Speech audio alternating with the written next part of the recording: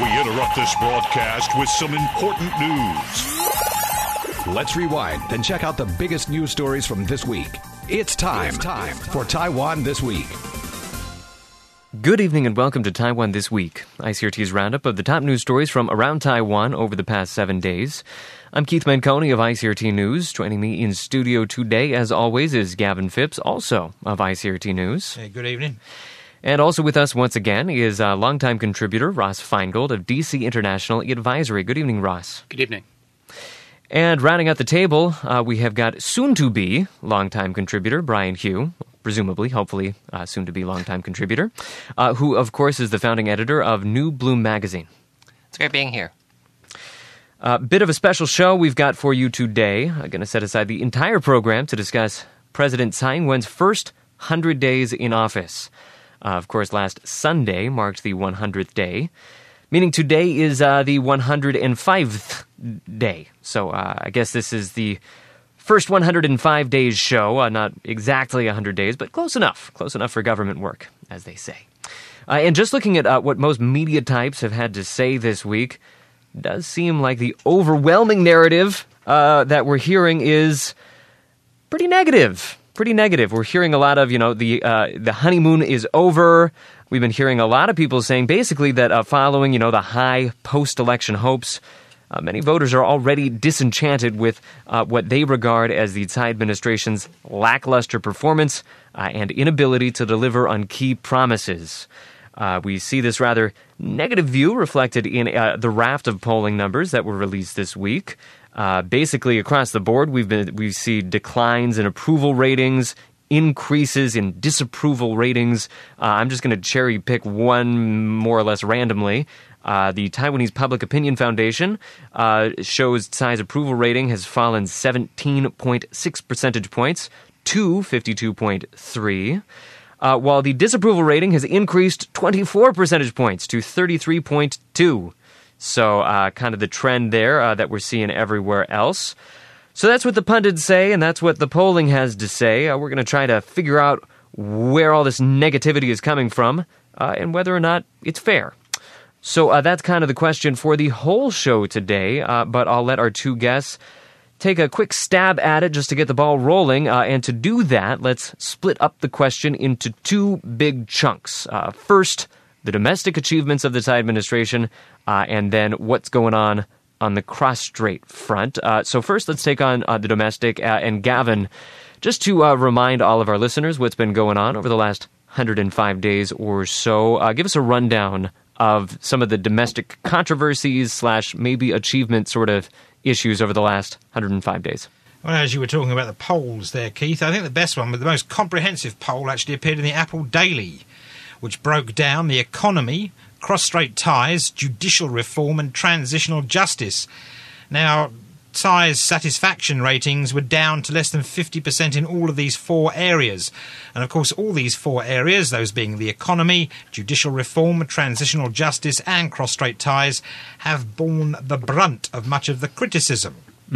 She's also faced criticism for, let's call them, the more pro-independence-leaning clique within the DPP. And rather vocal Wu Li-pei, he's a former presidential advisor under Chen Shui-bian, he came out and criticised President Tsai for putting people in her cabinet from previous administrations. And Wu argued that this was no way to go ahead with government if she plans to push forward with reforms. Of course, reform was being judicial reform, economic reform, and transitional justice. He questioned two of the appointments, or two big appointments basically, Lin Chuan being Premier and David Lee as Foreign Minister. Now, Wu said the two biggest appointments basically, right there. the two rather important ones. But he didn't question his relative, who's also one of the most significant members of the government and served in previous governments. Joseph Wu he's in the National is who you're Security talking about right Council. there. I think basically the elder Wu was talking about previous not DPP governments. Of course, he said of the Premier, who said that Lynn was overly conservative on economic issues. And as for the Foreign Minister, David Lee, he said, well, he disapproved of his appointment because of questions over where he stands on the One China policy, the One China principle, and the 1992 consensus. All right, so that's one chunk of controversy that we're going to be talking about more in the show. But let's just throw out a little bit of a timeline. So the major controversies we've seen so far would be the labor issues, the nuclear issues. What else comes to mind? The judicial issues. Mm-hmm. The judicial appointments, which we'll also be talking about in a little bit. And, of course, the famous, infamous, however you want to look at it, transitional justice. Right, okay. And, of course, the economy, because everybody's wondering where their money's gone. Exactly. When is that going to pick up? Okay, so that's just to give a sense of what some of the big issues we're going to be talking about today are. And just to kind of retouch on some of the stuff that Gavin was just saying, and maybe wrap it up in a little bow, here's what I see as the major thrust of the criticism that the Tsai administration is getting. Basically, the gist of it is people are saying, her policies are stalled, they're incoherent, she has no core values, she's just kind of reacting to the crisis of the moment, the criticism of the moment, and by trying to please everyone, she's pleasing no one, kind of going hand in hand with what Gavin was saying a second ago. She's appointing a lot of these more blue-leaning type officials, not really holding firm on what many of the deep greens would like to see. And because of that, it's hard to, make a decisive turn away from the policies of the Ma administration. So in many ways, it's just a continuation that we're seeing there. All right, I'm going to turn this over to our patient panelists that have been sitting there for so long already, and just put the question to you. Are those criticisms fair, or do they leave something out? And let's throw it over to Ross first. Well, the criticisms are fair if you look at it from the perspective of during the election campaign, what kind of promises were made. And not so much specific promises, but as you alluded to, promises of this broader issue of change or reform or everything the incumbent government was doing policy-wise, whether economic policy or cross-strait policy, et cetera, was bad. They are bad, will be better. But we haven't really seen implementation of the better yet, and that's inevitably going to lead to frustration when you promise people something but you don't deliver it. Then they're going to be frustrated, and we see that in the falling poll numbers. All right, toss things over to Brian. Yeah, I agree with that. I mean, the issue with the Tsai administration is that the conflicting imperatives of that, it came into power with all this message of hope and change, but now it's accommodates itself to the system and to the establishment. So, I mean, there has been big things, for example, transitional justice legislation and KMT party assets. I mean, those are big things. But the issue is that the Tsai administration does seem to want to please anybody. And, by doing so, it's not pleasing anybody because it's, yeah. But the problem with the party assets law or transitional justice issues is it doesn't really impact the day-to-day lives of most of the people in Taiwan. So for people who voted primarily based on economic concerns, which really was the number one talking point of Tsai and her team during the election. Their number one talking point, number one justification for voting for Tsai Ing-wen was she would improve economic conditions for the individual, the average person here in Taiwan. It was not vote for me because I'm going to pursue transitional justice or vote for me because I'm going to go after party assets. However, in the first 100 days, we see the focus is on the transitional justice, apologies to Aboriginal, discussions about judicial reform, and much less focus on the economic issues. And again, that's what people really did vote for this team on, was their commitments to do something that would jumpstart the economy. Yeah, she's got herself in a bit of a pickle there, really, hasn't she? I mean, let's take one example being the holidays, of course. The infamous, do we give people back their 7 days off, and do we have a 5-day working week, and what do we do? Well, the thing there, Gavin, is not only was the rollout of the policy somewhat confused, but it does nothing to spur the economy. So even if there had been a consensus among government officials and the executive agencies, legislators, industry leaders on what the new paid holiday system should be, implementing it would not have spurred economic growth or created new jobs other than maybe a minimal uptick in consumer spending. But it certainly is not something dramatic that would have helped the economy. So even if they had not botched the rollout, people would have forgotten about that pretty quickly. I don't think it would have much impact on falling poll numbers. I don't know. Probably would have, because it has that, of course, because, of course, she's peeved off not only the workers who want holidays, she's also successfully peeved off the factory and company owners who don't want holidays. And she's taken basically flack from both of them. You're appeasing this lot, come it from the workers, and you're appeasing them, come it from the business owners. All right, well, we do need to move on to cross-strait issues in just a second, but I'm going to let Brian have the closing word for this opening volley right here. I mean, that does seem like a very good example of how Tsai is caught between two audiences, and by not taking a strong stance or a consistent stance, that alienates both of them. I mean, I think we really just have seen a decline in the messaging of the Tsai administration to the general public since her campaign. She hasn't really been able to communicate effectively with the public the same way she did during election season.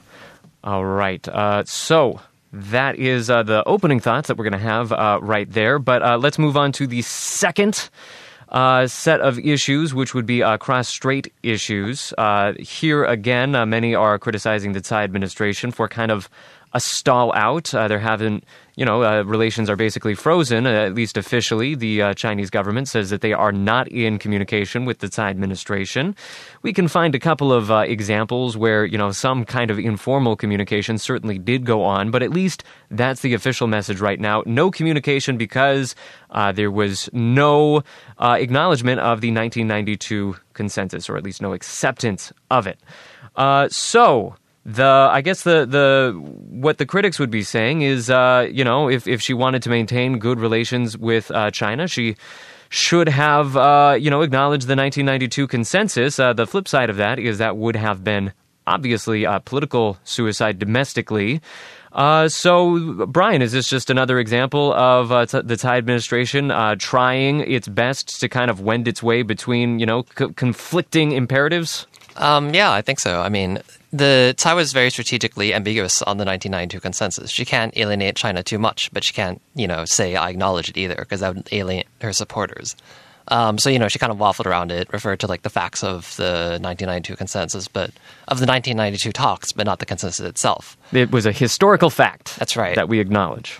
Which is actually, the DPP kind of changing its views, because historically it just did not acknowledge this. But, in many ways, the Chen Shui-bian administration still weighs over Tsai. And, whether domestically or internationally, these things are bound up. So I think part of Tsai's kind of really moderate line, which is not pleasing people, is just not wanting to come off as, particularly extreme when cross-strait relations are concerned. Of course, she's also, there has been arguments that she's been rather, not selective, but she's only bothered to make an attempt to contact the other side when there's been an incident.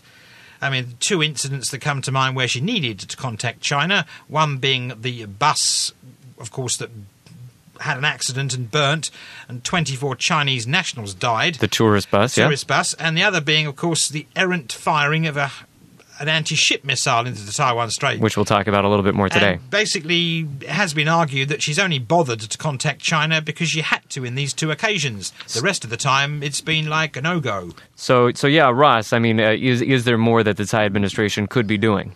Well, the distinction that we should keep in mind in discussing the various issues vis-a-vis China-Taiwan and framing the relationship is you could frame the relationship in one way, but then the next step is how do you actually implement that? So, for example, even if Tsai were to acknowledge or agree to the 1992 consensus or say something about it that makes China happy, that doesn't mean you take it to a next step and implement the trade in services or the trade in goods agreement the way they're currently written. She could try and reopen the negotiations to get a better deal for Taiwanese companies. So it's more than just acknowledging or not acknowledging the 1992 consensus. It's, where do you take it from there? So you could acknowledge the 1992 consensus and then say we want some more safeguards for Taiwanese who are being repatriated from third countries over to China. That's been a controversial issue as well with the arrests of Taiwanese in places like Kenya and Cambodia and Philippines, etc. So it's more than just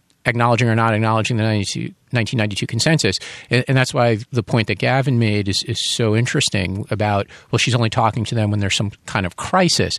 So how do we move from talking on a more regular basis? So acknowledging the 92 consensus, we know, would facilitate more talks on a broader range of issues, and it wouldn't just be a question of Tsai reaching out when there's some kind of crisis. It would create an environment where the two sides are talking at a more working level, bureaucratic level, ministerial level, which is what occurred during the Ma administration. And that's not necessarily a bad thing to have the two sides talking. But it's not the Tsai administration that has said that they are closing off official relations. I mean, Brian, what are your thoughts on it? Is there really what could the Tsai administration do when the official policy of the Chinese government is to not hold relations? That's not a Tsai policy. That's true. I mean, I think Tsai was, wanting to come off as the less aggressive party, or the party willing to more compromise, which is why, there's this kind of middle-of-the-road, historical facts thing of the 1992 talks. But, China reacted the way it did kind of predictably. So, I mean, that's kind of not really the Tsai administration's fault, I think. But the question now is that within the first 100 days, there's been so much focus on the 92 consensus. Like, her inauguration speech, everyone was waiting just for her to mention the 92 consensus or to not mention it. But, what is her long-term cross-strait policy? I mean, during past election, it was open that, she wants to sign the RCEP with China, which is a multilateral trade agreement, but still a trade agreement nonetheless. So now going forward, I think, is what is the concrete policy plans for cross-strait relations on the part of the Tsai administration. So you think that there are constructive steps that she could take, even given the current climate? Well, I don't know. I mean, a lot of it, I think, is kind of for show or for the media. I mean, this is her first 100 days. So the question now is, what will her long-term policy with China be? So, I mean, yeah. All right. Does she have one? Yes. Okay, well, whatever it is, it does need to be something that the other side would also be comfortable engaging on. So it has to, the basis of the policy, the content of the policy has to be something that the other side, we could say the other side's unreasonable, Keith, but in order to get them to the table, the basis of the policy still has to be something that will bring them to the table. And then, as I said, so you're saying the 92 consensus does matter? Well, we know it's certainly at least one way to get China to come to the table. There might be other ways to frame the relationship between the two sides. Different wording, rearranging the 92 and the consensus and throwing in some other nouns, verbs, and adjectives, and it might work. But until we get to that point, then there is going to be no talks, and there's a practical impact. I mean, we shouldn't forget the practical impact of no talks, and that includes things like economic issues, trade agreements, the repatriation of criminals, and other things that do impact people on a day-to-day basis. I have a question. Whatever happened to the Cross-Strait Agreements Oversight Act? Am I the only person that's forgotten about this? Well, to the extent that it's not moving through the legislative yuan, where the DPP enjoys a wide majority, that just keeps the issue out of the public eye, keeps it out of the media. The talking heads like us are not going to be commenting on it or criticizing it, etc. It basically means that Tsai's government does not have to confront the possibility of signing a trade agreement. I mean, either they're for or they're not for a trade agreement with China, whether it's over services or goods. Precursor to moving forward on a services agreement or a trade and goods agreement is having the Cross-Strait Mechanism Monitoring Act. So if they could keep it off the legislative UN agenda, then they don't have to talk about signing services or goods agreements. And one could argue that if the lawmakers actually passing this cross-strait oversight agreement could be sort of a passive way towards actually moving towards talks with China. I think it's very true. I mean, actually, during the Ma Xi meeting, when that happened, Tsai actually what she said was that she would also be willing to meet with Xi as president of Taiwan, and that she'd be willing to go to Beijing for that. That's actually on the record. So, I mean, it is actually very opaque what the Tsai administration does intend in long term in terms of cross-strait policy. All right. Well, we're gonna have to leave that sort of broad conversation there for now. When we get to the end of the show, I think we're going to return to some of these broad questions. But before we do, we have some actual news that happened this week that we actually do need to attend to. We can, of course, look at these most especially through the lens of, how is the Tsai administration doing? What is the current state of politics in Taiwan? But, we do have some of the nitty-gritty business of news to get to. So let's get to it. First up, Tsai has made a lot of controversial appointments so far, as we've already discussed on the show. As Gavin mentioned, some of those cabinet picks that she made was called into question. In addition, the judicial yuan picks have been called into question. This week, got a couple of new appointments, not quite as controversial as some we've seen before, but still raising some questions in some quarters. First, Gavin, the Straits Exchange Foundation has a new head. Finally, yes, of course, the Straits Exchange Foundation, which is the basically semi-pseudo-official cross-strait negotiating body, hasn't had a head since, I believe, the 14th of May, when the former chairman of the Straits Exchange Foundation stepped down. Now, this week, of course, they nominated Tian Hong Mao as to head the Straits Exchange Foundation, and of course he's a former foreign minister and representative to the UK. Now yesterday, that being Thursday of this week, Mainland Affairs Council Minister Catherine Jung touted the decision to appoint the former foreign minister to head the SEF, and his job now is basically the Tsai administration's top China negotiator. And Jung said that his appointment is rather good because he has a deep understanding of China and it will move cross-strait ties forward, and he also enjoys support from across Taiwan's political spectrum, which is all very nice. Unfortunately, Zhang Zhejun, who of course is China's top Taiwan affairs minister, he said the key to resuming cross-strait talks does not lie in the choice of who heads the Straits Exchange Foundation, but in political foundations. All right. So originally I was going to kind of try to frame this bit of news as, furthering our conversation on the Tsai's administration's, official picks to various government bodies.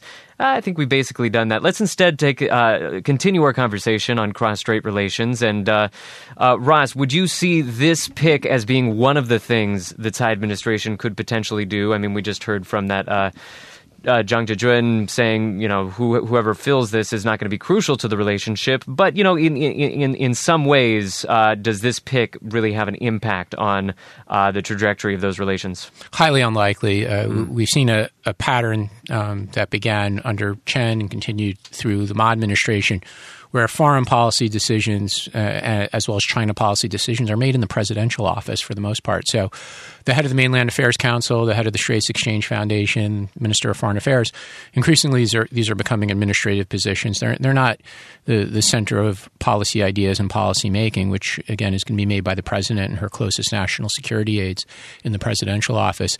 And given that in the Ma administration, most of the cross-strait relations moved from the Straits Exchange Foundation and its counterpart in the mainland to government agencies, both from the Taiwan side and the China side. So we got away from the unofficial negotiators to the official negotiators, which was actually a good achievement.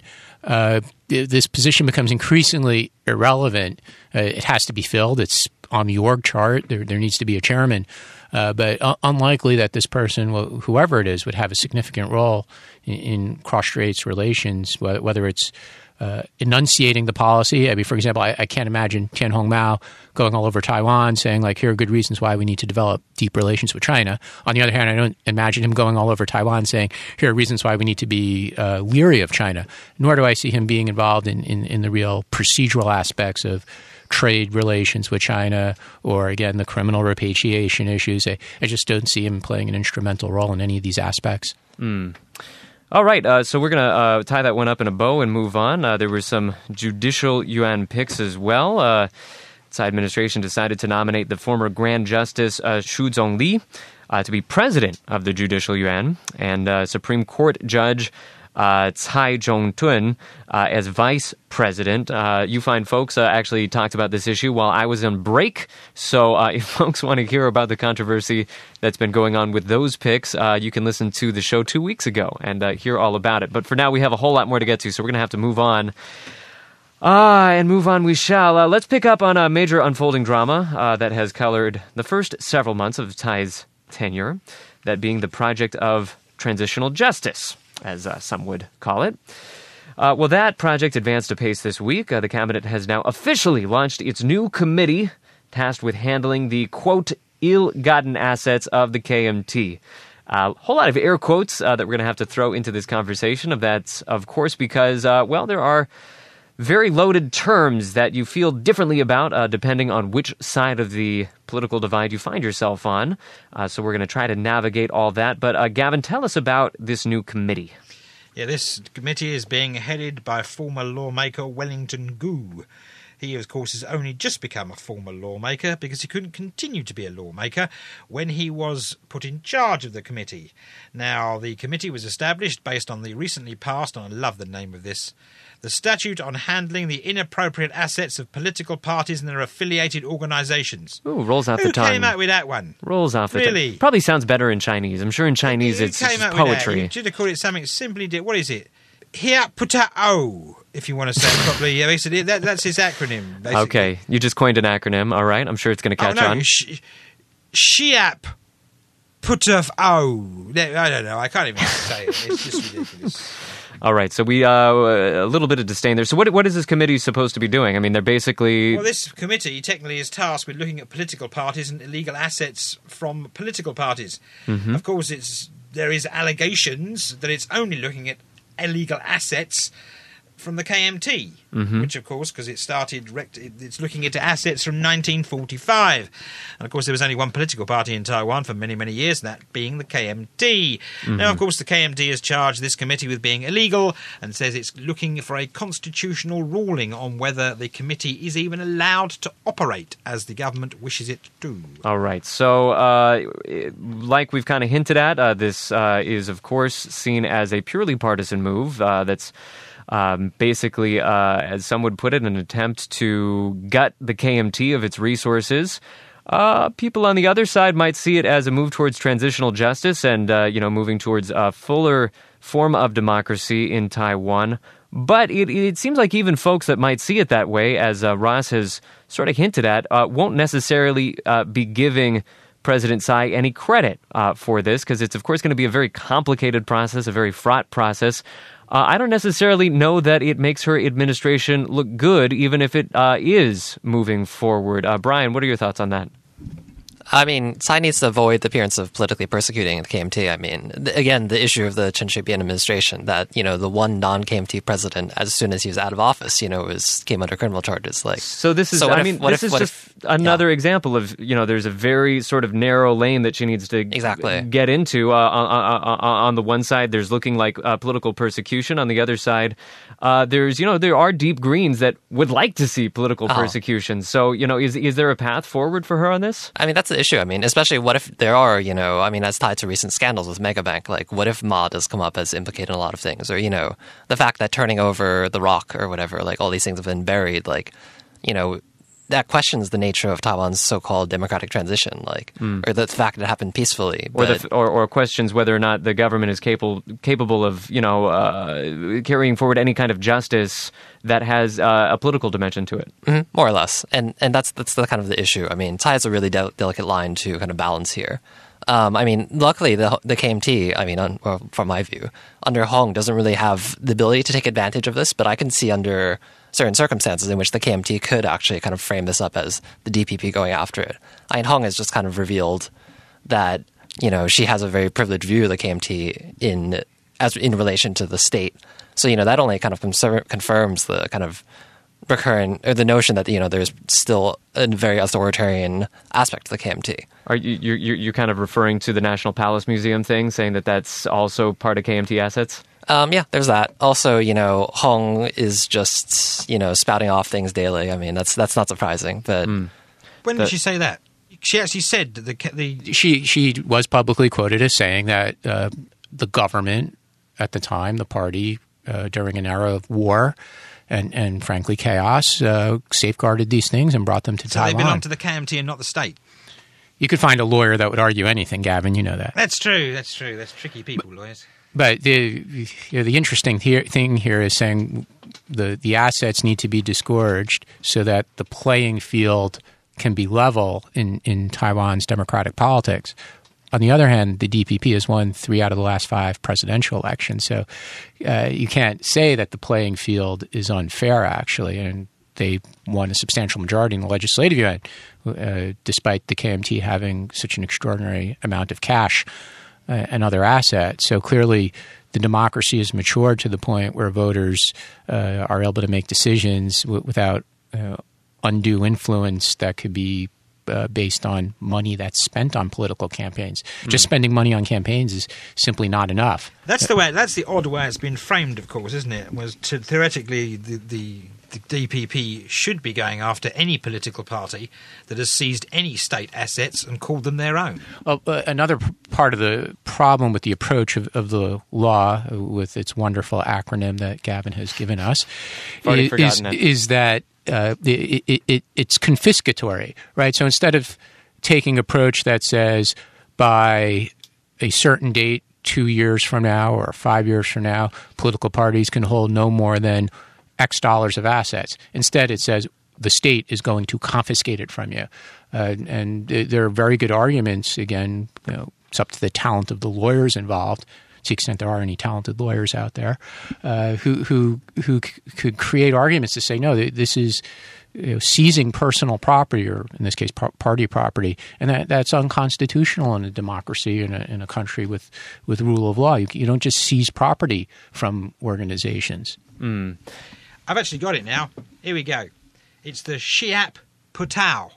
The Shiap Putao. Yeah, that's the acronym. There you go. That rolls off a lot more easy. Okay, maybe we can make that a thing. We're going to try to make that a thing. All right, so I think so far in the show we've gotten just a little bit of a sense of why it has been so difficult for the Tsai administration to push those approval ratings up, and how even some of the things that were most popular when she came into power, once the rubber hits the road, the reality of those things often doesn't look quite as good in practice. We're going to be talking about more news from this week when we return. Got just a couple more stories to touch on. First, we've got a definitive report on what exactly happened with that misfired missile a couple months ago. And the Megabank saga continues with a high-profile resignation. Then we will take on the question, where does the Tsai administration go from here? A little look to the future there. And then, for our podcast listeners specifically, as always, we'll round things out with a bonus story. This week we'll discuss a controversial video from a controversial rap group and why it's causing headaches for none other than Taipei Mayor Ko Wen-je. Make sure to tune into the extended podcast edition of the show if you want to catch those extra segments. We bring those each and every week to the show. So, a whole bunch ahead. Keep it tuned for the rest of Taiwan This Week to catch it after this.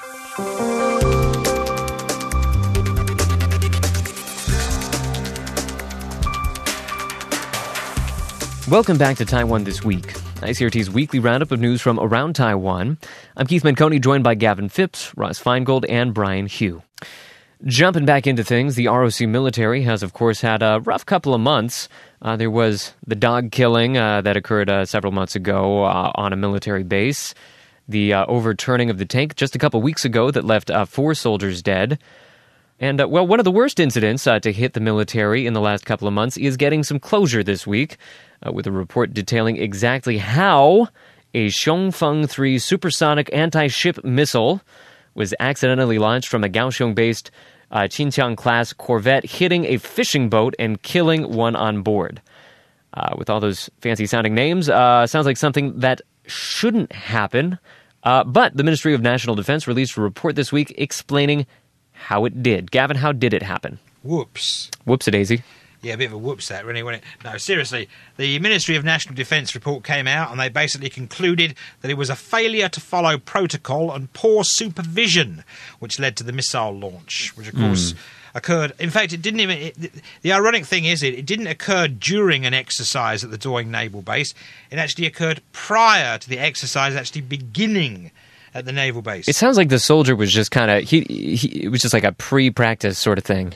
Yeah, basically they were running through the motions before the actual exercise started. Yeah. Anyway, the MND report went on to say that poor management within the Navy was to blame, and officers serving on the vessel in question were unfamiliar with the duties and procedures of weapons operations. That should be a big red flag when you've got like missiles and very sharp metal objects that are designed to kill people floating around, really, haven't you? I mean, unfamiliar with the duties and procedures of weapons operations. That's almost as known as which way do I point this gun? Doesn't inspire a lot of confidence, no. No. But the Kaohsiung District Court, the day before this happened, the Kaohsiung District Court moved to indict 3 naval personnel in connection with the accidental missile launch. Petty Officer Gao Jiajun now faces charges of negligent homicide. He's the guy who hit the button? He's the guy that hit the button. While Petty Officer Chen Min Shou and Lieutenant Xu Bo Wei are going to be charged with neglect of duty. And I believe, from memory, the Petty Officer Gao faces up to 10 years in prison for negligent homicide, while the Petty Officer Chen and Lieutenant Xu face up to 5 years in prison for neglect of duty. All right. And of course, what made this all more embarrassing was the day after this report came out, the gun fell off a tank at another exercise. When they fired it. When they fired it, yes. It's the same kind of tank that fell off the bridge a couple weeks ago. Exactly the same C-11 main battle tank. Okay, so that's just one of many problems that the Army has been facing. Of course, as we discussed last week, Tsai has made it very clear that she is she's hoping to carry out some kind of military reform going forward, but we really don't have any specifics of what exactly that is going to mean. So, Brian, I mean, is this an issue that's contributing to her low polling numbers, and is there a way for Tsai to turn this into a positive? I mean, this is a problem that Tsai inherited because, problems of discipline and, failure of oversight have been systematic in the military for so long. But I think, I do think Tsai actually does want to kind of make a show of it in order to prove that under her administration she can kind of turn things around.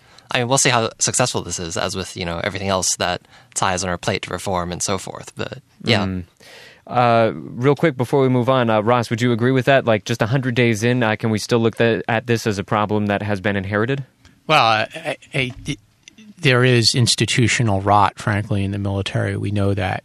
It does need better leadership. It needs more inspiring leadership. It's not an institution that's highly regarded by the public, which is unfortunate given Taiwan's very dangerous security situation vis-a-vis China. Well, Tsai did call on soldiers to go out in uniform to various, malls and stuff to show some pride. Not enough, right? That's not going to change how people perceive the military. It's certainly not going to make the military more attractive to people as a career, so we're not going to address the conscription versus professionalization of the military issue either. It's a leadership issue.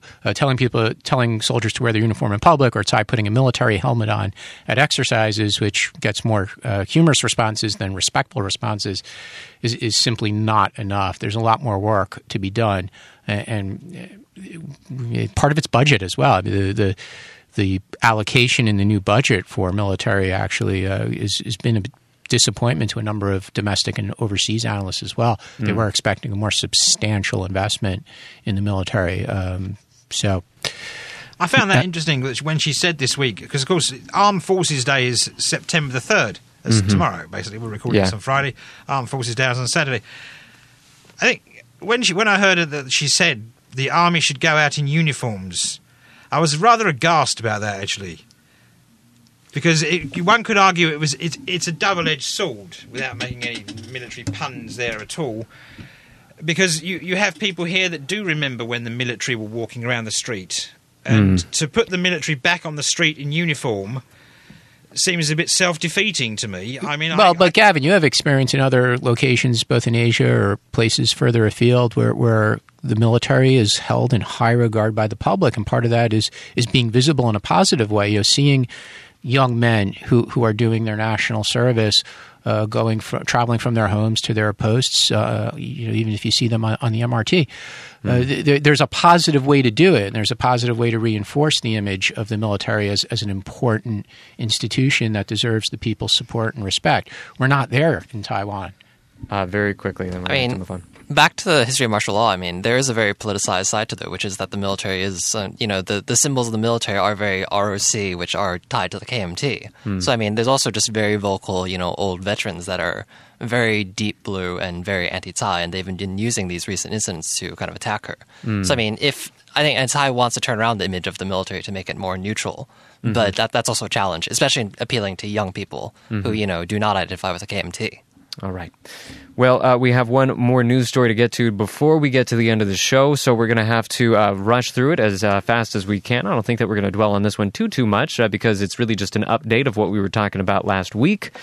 But the management seems to be jumping ship at Megabank. This Wednesday saw the resignation of Mega Financial Holding Company chairman Shou Guangshi, Gavin. Yeah, Xu Guangxi tendered his resignation after only 2 weeks in his job. There you go. 2 weeks in the job. Fancy me to do that, eh? Brilliant, I'd love to do that. I've worked here for 2 weeks, now I'm quitting. Of course, he did quit under a bit of a storm. It wasn't like, he wasn't... I don't think he's had a good 2 weeks. He's had a bit of a troubled 2 weeks, quite obviously. He also resigned his post as a board member of the troubled bank. Now, of course, he was appointed chairman of Mega Financial Holdings earlier this month, and he did enjoy the support of Premier Lin Chuan. Unfortunately, then the poop hit the fan. Yucky. The bank got dragged into American courts. It got fined $180 million for violating anti-money laundering laws in the United States. And, of course, the bank is under investigation here in Taiwan at the moment for possible violations of Taiwan's Money Laundering Control Act, the island's Banking Act, and just to add one more, it's also being investigated for possible violations of the Financial Holding Company Act. He stepped down, but he was in America when he stepped down.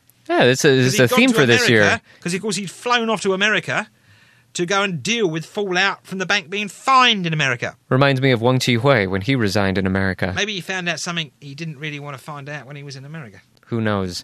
Okay, so here's how I'm going to frame this question for you guys. This seems to me like perhaps another example of how a lack of confidence in the institutions of Taiwan to deal with these issues of corruption. I mean, in this case, one of the main reasons that people have not been confident in the leadership of Mr. Shou is because he was the president of the company going back to 2012, 2013, 2014. So if he's going to be the guy that's going to oversee, some of the reform of this company, he was there when a lot of the bad stuff happened. And then in addition to this, there was a lot of criticism of the fact that the Financial Supervisory Commission is leading the investigation into Mega Bank when they are also seen as, they were there the whole time. Why weren't they dealing with this earlier? Can we really trust them to deal with this now? So that's some of the perception that the public has going into this whole controversy. And I think that goes some way towards explaining some of the lack of confidence in some of the move that the Tsai administration has been making. Ross, what do you see there? I see more that it's another example of continued lack of leadership in institutions in Taiwan, whether it's the military like we were just talking about, when we see problems with transportation, building collapses during natural disasters, earthquakes, etc. After the fact, we find out that procedures weren't followed. Mm-hmm. Sometimes it's corruption, sometimes it's not. So in the case of Megabank, I wouldn't necessarily call it corruption. It's more a failure to follow procedures. Non-compliance. Correct. So people were not stealing money from the bank. People were not taking bribes. They just weren't trying hard enough to prevent people They were not vetting customers properly, customers who had need to hide their assets. But ultimately, it sort of flows up to the same conclusion, which is people not doing their jobs thoroughly, whether it's a frontline staff or an executive staff. So you were talking about this gentleman who now has to resign his position because everyone's pointing the finger at him saying, you were at the bank at the time, then you were promoted, now you're quitting. It's clear that there's a breakdown, whether it's from the front line all the way up to the executive suite, or in the case of government agencies in the ministerial suite, where people are just not doing their jobs and they're held accountable somewhat after the fact. There aren't serious penalties, frankly, when they don't do their jobs properly. And it's a serious lack of leadership in Taiwan. And in some ways, that does come back to President Tsai's first 100 days because people are also saying, President Tsai, be a leader on economic issues, be a leader on cross-strait issues. Don't sort of be in the middle on everything.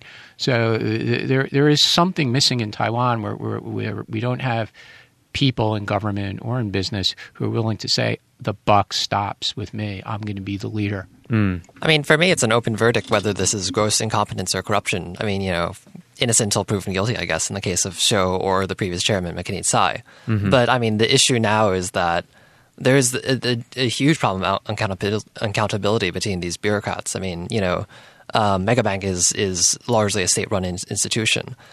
So, I mean, it's interesting because when the scandal first broke, it was in connection to KMT party assets. So a lot of people expected this was just going to be this happened under the Ma administration. It's probably corruption on the on the part of the Ma administration. So this will be an easy case of proving corruption by the Ma administration. But now the question is really like the Tsai administration. Like, did they just carry on, or just even kind of turn a blind eye to these kind of same practices? Did those practices continue into the Tsai administration? Exactly. Through, I mean, going back to the issues of government appointments, especially under Ling Chen. So, yeah. Now, clearly, we've been kind of a little negative today because we've been looking at all of the various criticisms that the Tsai administration has faced and why her poll numbers are dipping a little bit. But perhaps one could make the argument that by leaving things so vague, by not really cleaving too hard to any particular ideology or to any particular cause, the Tsai administration has left the door open to, picking her fights, and she can be more selective in the future about where she wants to spend her political capital. And she can kind of define, based on what she's hearing from the public, what direction she wants to move forward in the next 100 days. So I'm curious if you guys see any potential for that, or if all that political capital is already gone and, things are kind of scuttled before they've begun. Ross. The challenge she's facing with outlining her plan for the next 100 days is she's busy fighting fires, as people like to say, for some of these ongoing issues, whether it's the problems with the military and defense, procurement and accidents, spending, etc., whether it's MEGA, whether it's cross-strait relations. There's a lot that she has to deal with right now. Some of it, which is, I wouldn't go so far as to call it crisis mode, but they're just these very immediate things that need to be attended to. It's making it increasingly difficult to map out things that are achievable in the next 100 days. So, as a political advisor, I would caution her about making any too ambitious pronouncements about here's something we're going to do in the next 100 days. I'd be very, very careful about doing that. So she may be shackled by a lot of these little issues. Brian, what are your thoughts? I mean, I do think it's a kind of classic question. When a political campaign comes into office with a message of hope and change, then they do have to accommodate to reality.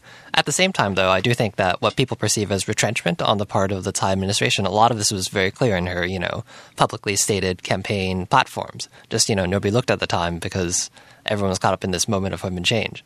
So a lot of these things regarding, let's say, transitional justice or, the KMT or the independence issue, that she backed down on these things. That doesn't actually surprise me at all. All right. So we're going to leave that whole set of questions right there. And to our last kind of broad question for the show today, looking at the 100 days of Tsai Ing-wen's time in office. And we're just going to purely look at the political questions of, how is the DPP faring? How is the KMT faring? Has the KMT political star risen once again, just after, 6 months since the January election, which, of course, was disastrous for them? And the reason that we would even ask this question is because last weekend there was a little bit of a victory for the KMT down in Hualien City, where they won a mayoral by-election. The candidate Wei Jiashen unseated the DPP from the region. So KMT, first little victory in a while. Of course, this is, not a huge election. I think, if I remember correctly, we're talking about like 40,000 voters. It's not huge, but they won it handily. They won it by many percentage points. And so, if you ask some of the KMT stalwarts, they would say this reflects some negative feelings towards the DPP, which, we've discussed some of those on the show today. So the question I want to put to you guys is that assessment fair? And furthermore, is the KMT star rising? Should we not count them out? I'd say we shouldn't read too much into this election. As you said, it's a small number of voters, largely driven by local personalities. The guy who won could have easily been running under the banner of a different political party. These are local politicians who are very well known, having worked in the local community. Really no national implications across Taiwan. And so we shouldn't take that away from this very local result. The interesting thing is the extraordinary and nasty reaction from a very well-known DPP politician and his criticisms of the voters for exercising their democratic choice.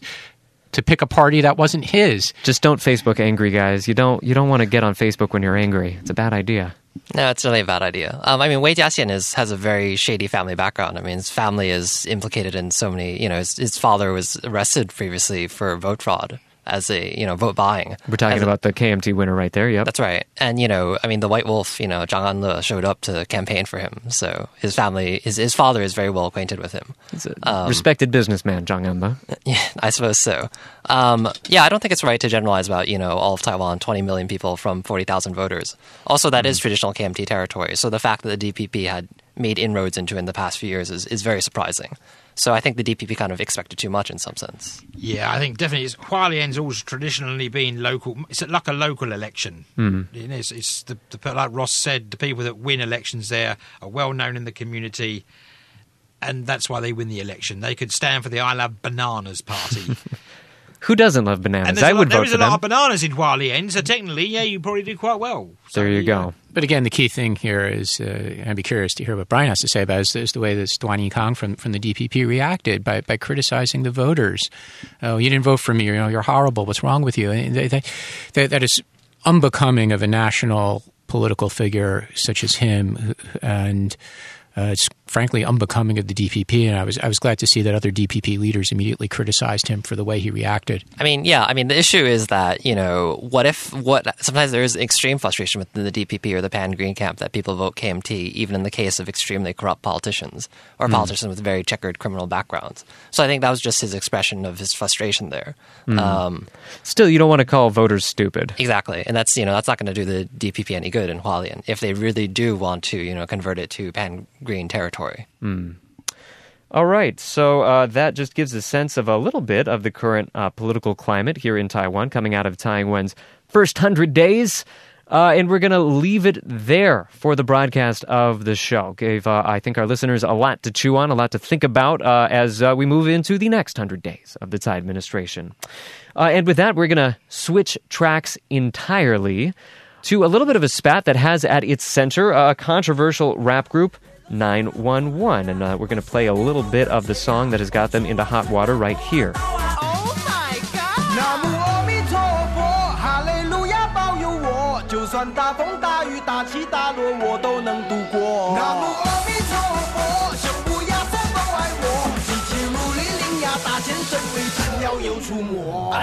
All right, and that was just a little bit of their song, Oh My God, and well, even if you do speak Chinese, you probably couldn't have picked out too much of what the controversy was about right there, because the controversy is not in the lyrics, it's not in the song, it's not even in the melody. Nobody's saying this is a terrible melody. The controversy all has to do with the unofficial version of this video. Actually, if you went and tried to search this even a couple days later, a lot of people were very confused about what's this controversy about, because the official video is very banal. It just has clips from a number of Taiwanese movies. And so a lot of people were scratching their head, why is this so controversial? Well, Brian, we are lucky to have you in studio right now because you actually have been writing about this week, and you can tell us. Why was this so controversial? I was controversial because there was a depiction of the Prophet Muhammad. The video is, it's about different religious figures just kind of partying and, drinking and gambling and doing things like that and having fun. So strike number one, you don't depict the Prophet Muhammad. Strike number two, if you do depict the Prophet Muhammad, you do not have him drinking and gambling. That's right. That raises the question of freedom of expression, and, it raises the whole Charlie Hebdo incident, which is, very controversial. Right. A depiction of the Prophet Muhammad that prompted a terrorist attack.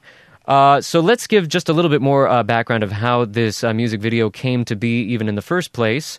This is a rap trio, 911, but they were collaborating with a Malaysian singer. Mm-hmm. So they were collaborating with a Malaysian singer, Nami Wei, who is, in Malaysia, he's caused a lot of controversy regarding the government or how he perceives discrimination against ethnic Chinese. So, he's kind of provoked the government. He's also been very provocative on issues of religion in Malaysia, a majority Muslim country. So this was another incident in point. But, because a Taiwanese group was kind of caught up in this led to criticism. Mm-hmm. Right. Okay. So big element of the story here. We probably don't need to dwell on this because we're more interested in how this is playing domestically here in Taiwan. But we should not leave out the fact that their collaborator, Nami Wei, was arrested in Malaysia for, I guess, anti-defamation. You can't slander religion in Malaysia, I guess is the bottom line. So it's framed up as, insulting religion, so which in this case is Islam. I mean, that's frequently used by the government as a way to crack down on dissidents. It doesn't matter if whether in terms of Islam or any other religion, that dissidents is cracked down on as religious, kind of violating kind of religious taboos. But the also issue is that they filmed in a mosque, and did they have permission to do that? So that's the other part of it. All right. So kind of just moving things forward a little bit. Now where the controversy stands is some are calling on Mayor Ko Wen-je to nix these guys as, I guess they were spokesmen or sort of the faces of the Universiade Games, which is coming up next year. Yeah, I mean, that's an issue because they don't present a good face for Taiwan in that sense. I mean, 911 has been also caught up in previous controversies, for example, against expats in Taiwan. So it's a question to begin with if there were a good representation for the international world of Taiwan. Right. Just to clue in some of our listeners who might not be familiar with that, we're referring there to a song called Wai Guo Ren. It's kind of a play on words. It's not Wai Guo Ren, it's Wai Guo Ren.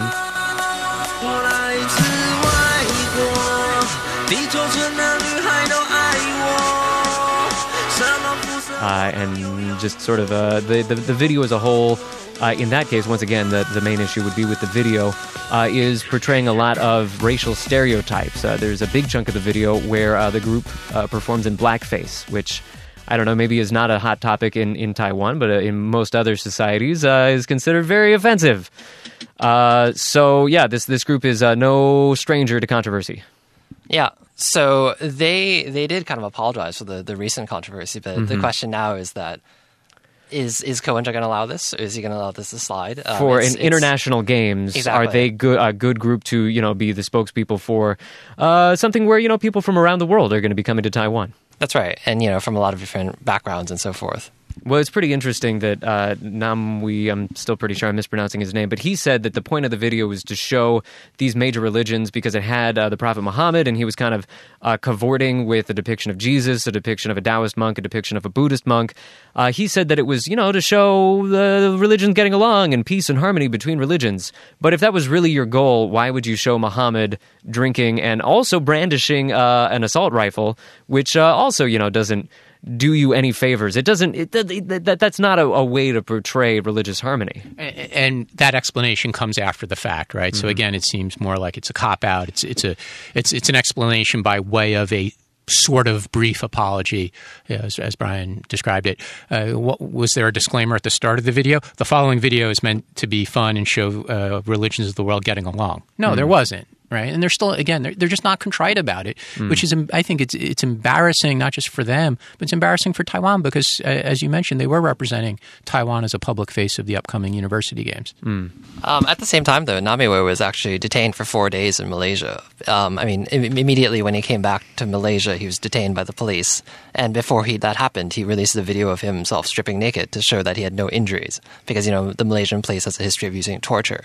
That was never mentioned by 911. So kind of what it feels like to me is, he had a specific artistic intention that related more to Malaysian politics. He kind of had perhaps an axe to grind with Malaysian politics, and you bring that into Taiwan, and it just doesn't have quite the same meaning, and it's just like, what? Why would you do that here? Yeah, there's very few discussion of that. There's very little discussion of that in Taiwan, though. 911 never raised that in their video, too, though I'm sure they knew he was detained. Well, I have zero sympathy for him being detained in Malaysia over the content of this video, simply because what they call frequently call in Singapore and Malaysia the out-of-bounds markers with regards to discussion of religion or racial issues are very well known, and it's clearly crossed the line. So you're basically asking for trouble in Malaysia or Singapore by producing this kind of video.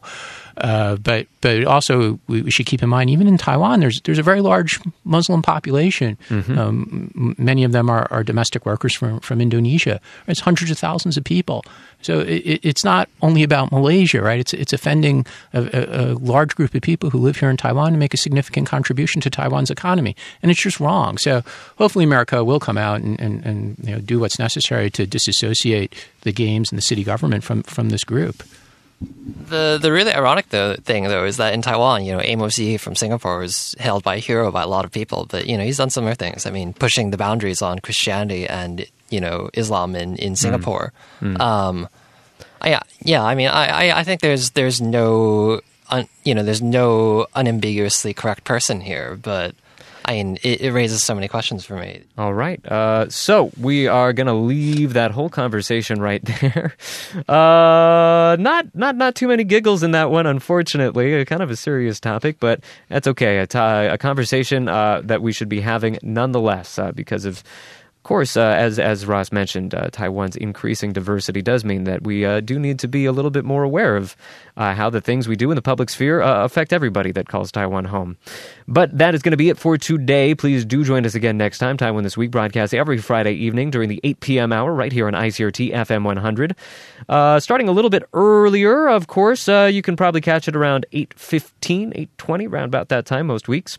You can also find an extended version of the show online at the ICRT website, on iTunes, occasionally the blog, if I have time for a post. Signing off from the ICRT studio, I am Keith Menconi, joined by Gavin Phipps. Thank you, Gavin. Yeah, good night. Ross Feingold, thank you. Good night. And Brian Hugh. Thanks, Brian. Good evening. And thank you all for listening. See you again next time on Taiwan This Week. Tune in again next Friday evening at 8:30 for another informative look at the top stories of the week with Taiwan This Week. And don't forget to also check out our podcast on our website, icrt.com.tw. Now keep it here for more music and news only on ICRT FM 100.